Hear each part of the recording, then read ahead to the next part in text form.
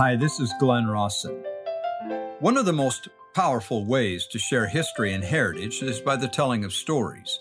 We began sharing inspiring stories nearly 30 years ago.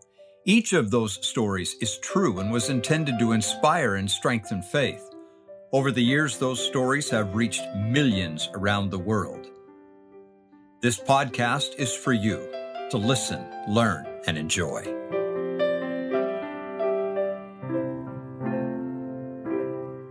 One winter night, it was very late, and I was tired. My cell phone rang. It was one of our daughters. The moment I heard her voice, I knew something was wrong. "Daddy," she barely managed to say, "I'm scared." "What's wrong?" I asked. She explained that she was on the interstate trying to get home and had driven headlong into a terrible blizzard. It was very dark, and the snow was coming down so hard that the lines on the highway were obliterated, as were the marker posts on the side of the road. She was driving blind and terrified. "I'm scared," she repeated amidst her sobs. "What do I do?" Now, as you've heard me talk about before, I've been in that situation many times, and I understood her fear. My heart and soul went out to her. I would have come and got her in a moment if I hadn't been 200 miles away. "Okay," I said, "this is what you do." And then I explained all the tricks I have ever learned as a professional driver on how to drive and stay alive in a blizzard, how to stay on a road you can't see. Even as I was explaining this to her, a large truck came out of nowhere, obscuring in an instant what remaining vision Hannah had. She was so scared at that moment, she cried out in terror. As we talked, she became calmer. Though she was still crying and still scared, she felt she could make it. We closed the call, and I prayed for her. She made it home. My dear Hannah reminded me of a powerful lesson. Don't forget, when you are in trouble and things are out of control, that there is someone always there and always listening, who can see you and help you and knows what you need. All you have to do is cry, "Father, I'm scared. Help me." I witness to you that He will. He will. He is a kind, wise, Heavenly Father and friend. He will help. He will comfort. As crazy and weird and unprecedented as this world is, there is purpose behind the things that are happening. Just as the Almighty called people to repentance in the Holy Scriptures, the events of our day and time are a signal from heaven. Repent and prepare the way. Moving on. If you don't have witnesses, you can't establish truth. If no one saw, there's no way to prove the truth of an event or even of a person's character. Their word against yours. Please consider the following witness and testimony from a very unlikely source. In November 1893, an interview was conducted by a man named E.C. Briggs of the Reorganized Church of Jesus Christ of Latter-day Saints with William Smith, the youngest brother of Joseph Smith Jr. The interview was conducted in Bradville, Wisconsin. Less than 2 weeks, it turned out, before William Smith passed away at the age of 82. Now, of all the members of the Smith family, It was William, according to the record, who most often displayed a rebellious and disloyal spirit. He contended with his brother Joseph and once even physically injured him. After the death of the prophet Joseph, William, a member of the Quorum of the 12, rose up against his brethren of the 12 and was excommunicated by them for apostasy. In succeeding years, he joined numerous churches, even started one of his own at one point, and in so doing, he leveled terrible accusations against Brigham Young and the church then in Utah. His accusations played a major role in the United States government declaring war on the saints in Utah in 1857. In 1878, he became affiliated with the reorganized Church of Jesus Christ of Latter-day Saints and asked for position in their leadership. The interview proceeded with William as follows.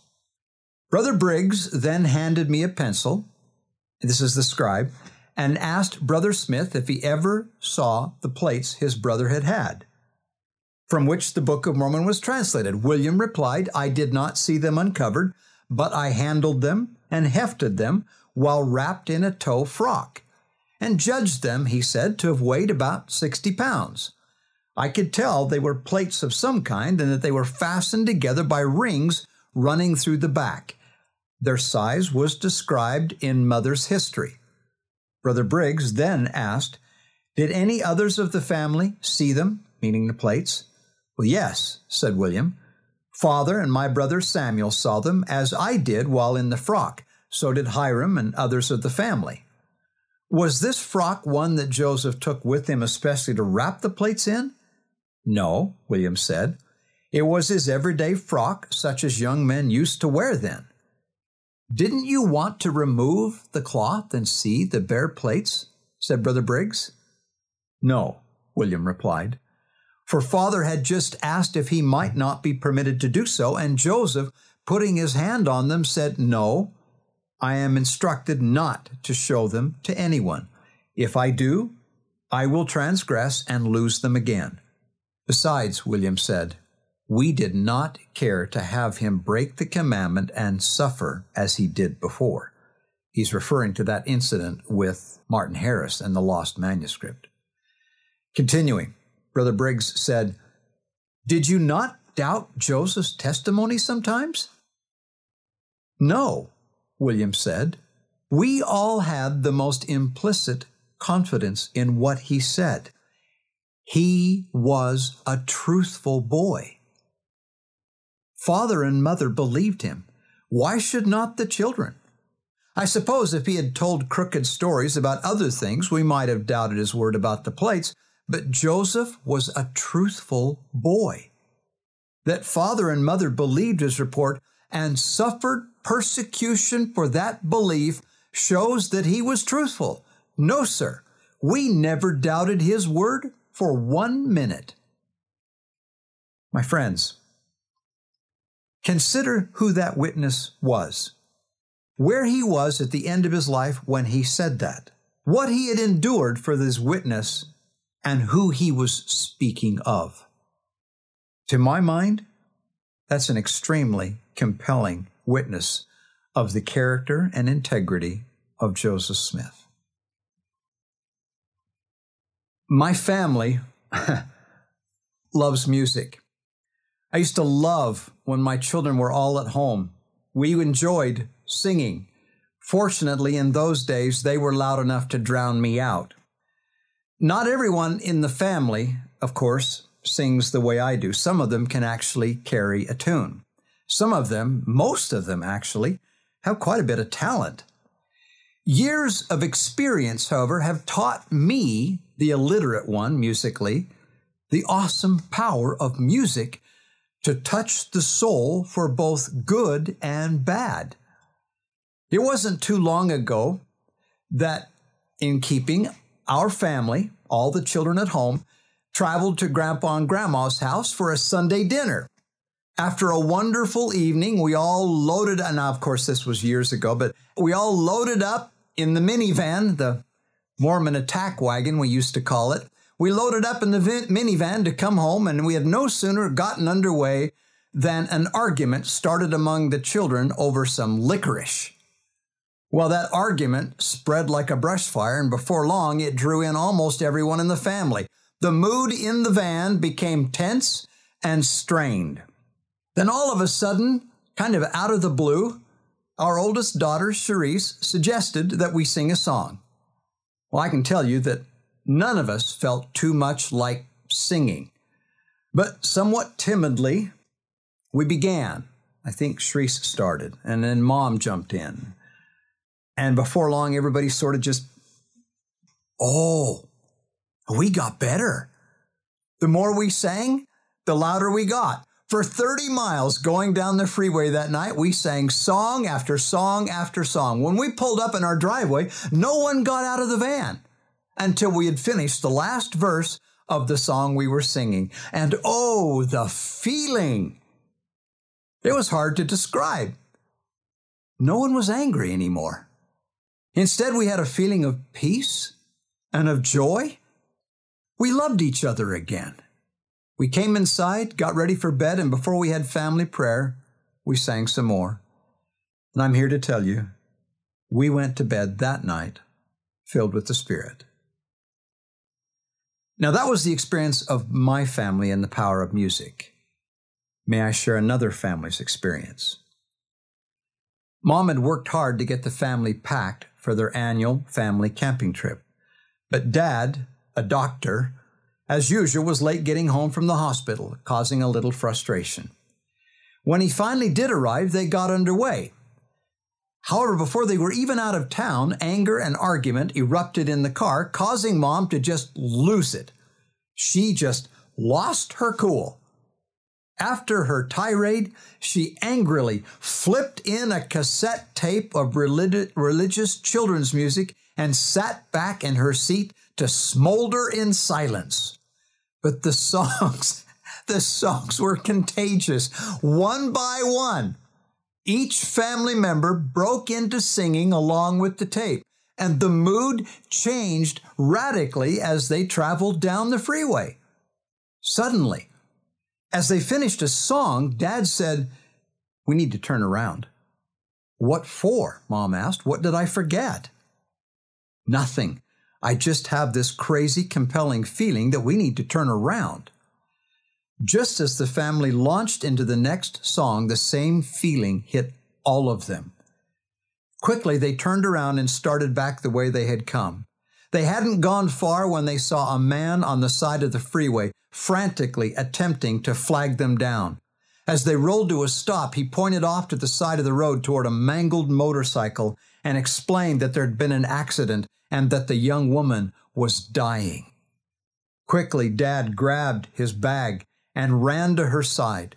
She was unconscious and not breathing. She was dying. As the family huddled in the car and prayed fervently, Dad worked desperately. Soon an ambulance arrived and the woman was loaded in. Dad got in with her and went with her, still fighting to save her life. To make a long story short, the young woman lived. But I wonder, is it possible that that was the case because a faithful family chose to sing rather than fight? They chose to sing and open themselves up to the Spirit of Almighty God rather than contend. What's my point? I don't care if you sing like a braying donkey. Go sing. Go sing something sacred. Find a quiet spot and pour your heart out to your Father in heaven. If you love to sing, He'll be there to listen. Thank you for listening. Many of the stories you heard today have been published and are archived at glenrossenstories.com. If you would like more information, you can communicate with us there. We will be back again with another podcast next week.